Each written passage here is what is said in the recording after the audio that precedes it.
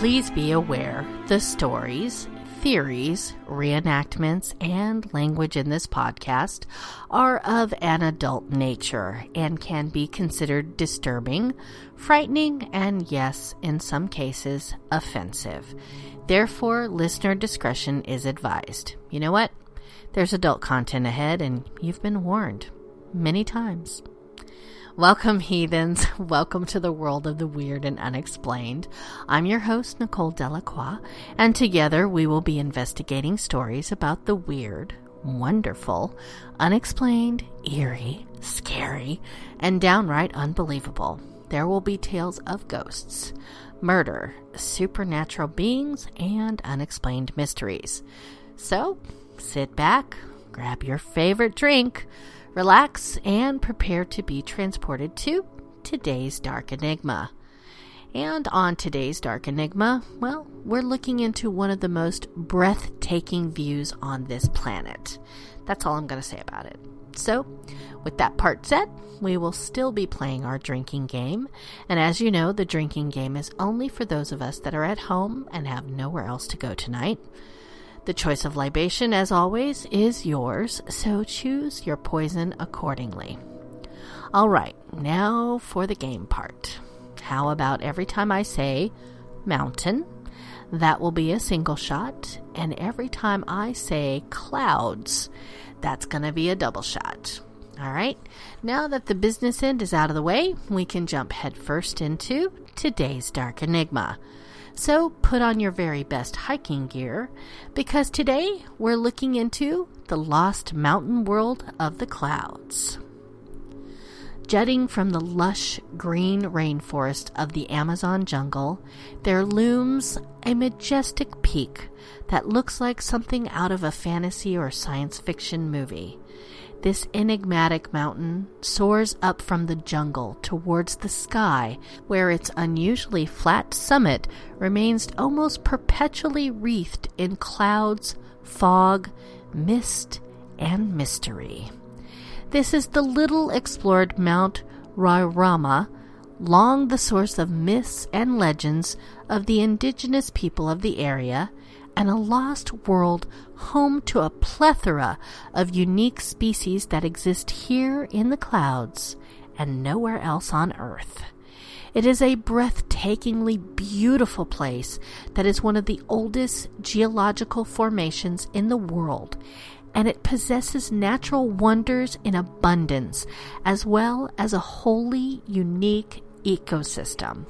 It's no wonder that the grandeur of this truly unique place has captured the imagination of mankind since prehistoric times. Mount Roraima stands on the intersecting borders of 3 countries, Venezuela, Guyana, and Brazil, but mostly within Venezuela's vast Canaima National Park. Rising to 2,772 meters, or about 9,094 feet, it is the highest peak of Guyana's highland range, which is around 2 billion years old, and is considered to be some of the oldest mountains on the planet.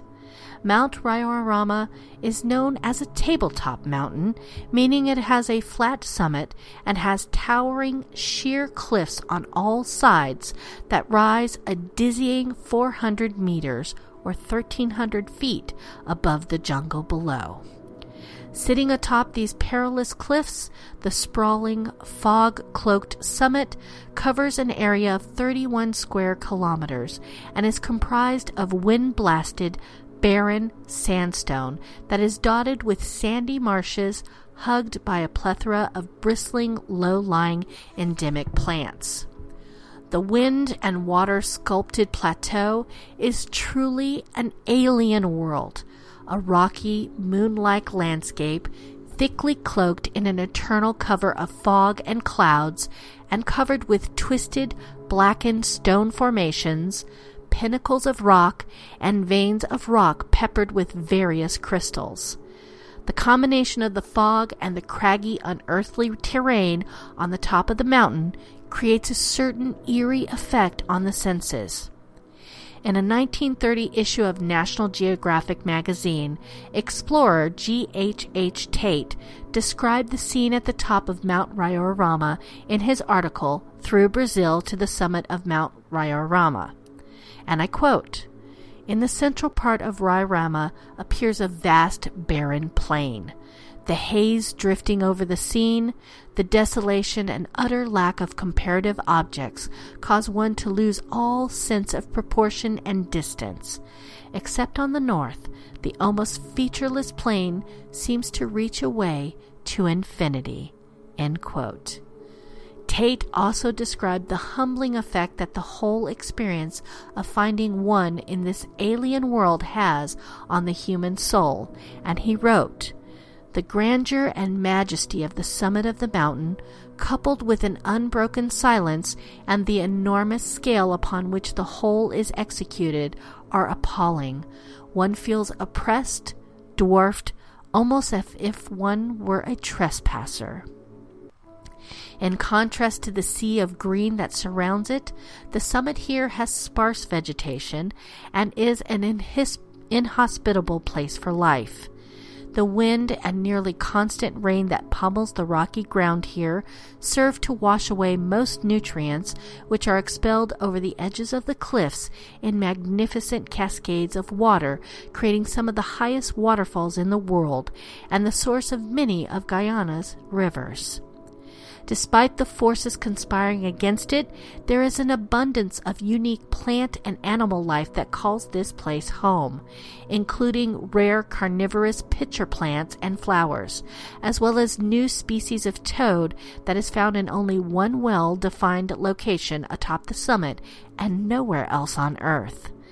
Indeed, the summit represents one of the highest rates of endemism in the world, meaning it carries a high percentage of species found here and nowhere else.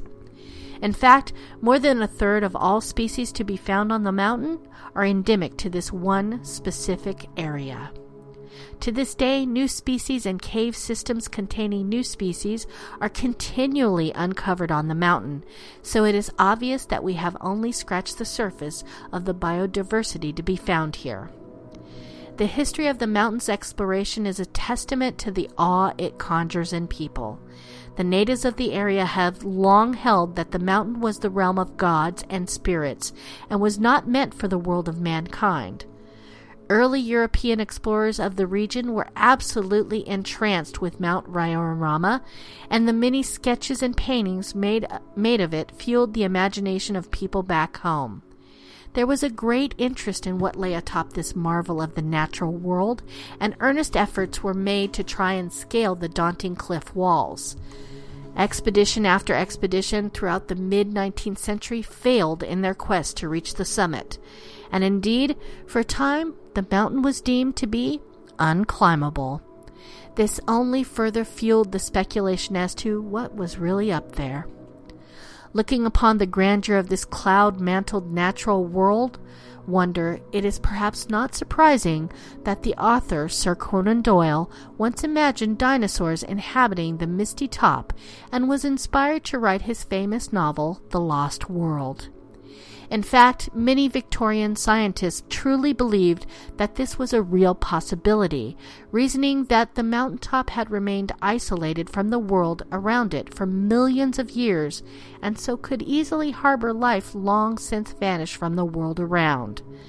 It was even surmised that there may have been ancient lost human civilizations inhabiting the clouds high up on the summit of Mount Roraima.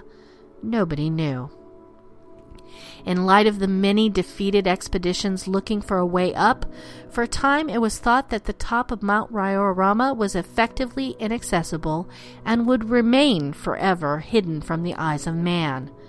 It was not until 1884 that an English ornithologist by the name of Henry Whitley stumbled across a practical way to scale the mountain while collecting rare specimens of various bird species in the vicinity of the mountain. Whitley noticed that part of one of the cliff walls had partially collapsed and left a diagonal incline that seemed to slant up the side of the cliff all the way to the top. He surmised that it was a possible route up the the hitherto unscalable wall of rock to the long-lost plateau and reported his findings to the Royal Geographical Society.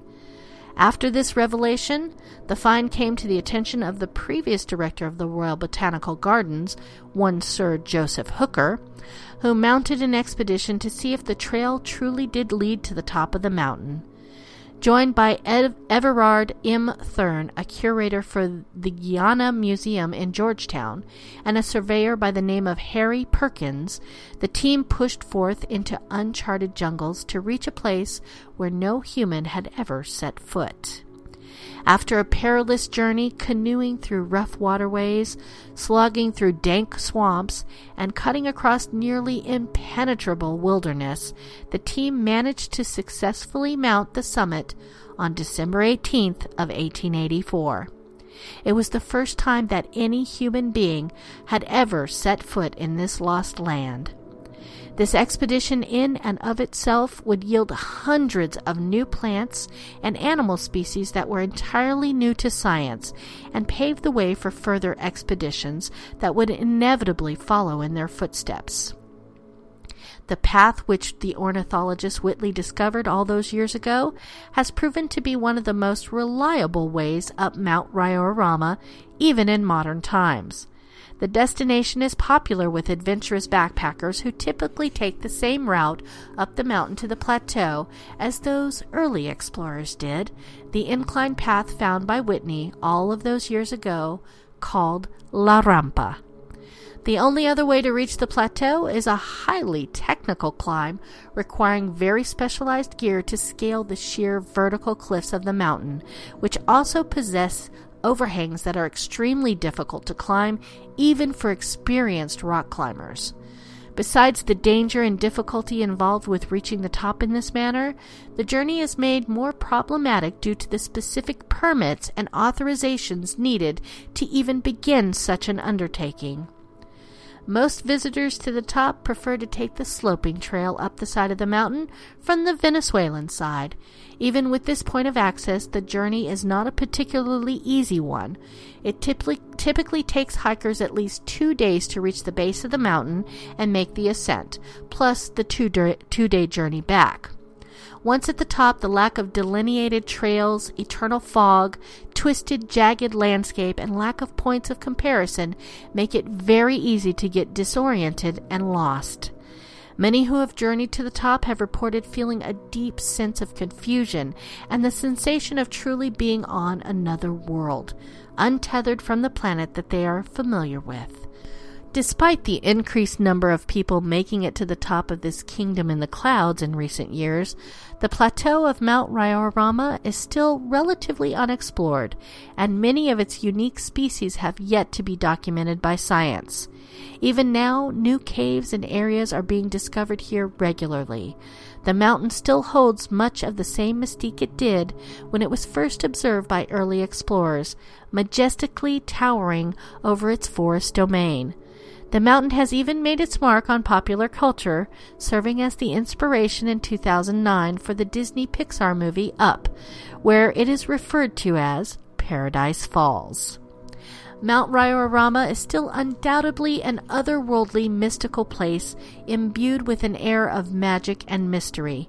Standing in its towering presence, there is a deep sense of primal awe and a humbling appreciation for the forces of the natural world. The explorer H.G.G. Tate once said of Mount Raiorama, and I quote, "I like to think of Raiorama as having personality. Utterly cold and aloof, he inspires reverence rather than affection. Yet the Indians who played as children and grew to manhood at its feet seem happiest when within sight of his frowning cliffs. Rururima, the father of waters, is angry or calm, or speaks through the thunderstorm. Is he kind? Does he ever smile for his Arikuna children?" End quote. Well, whether Mount Raiorama smiles over its domain or stands an aloof mountain god, forever inscrutable to mankind, one thing is for certain.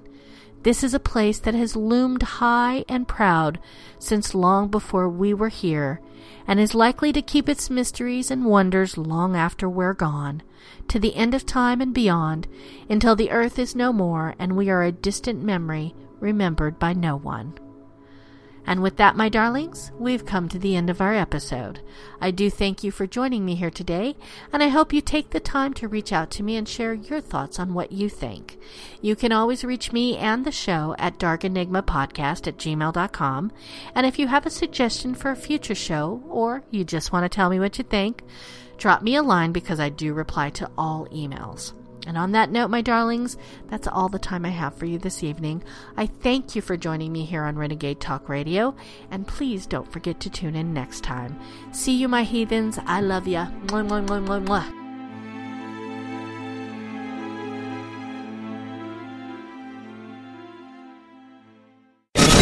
We don't sugarcoat shit.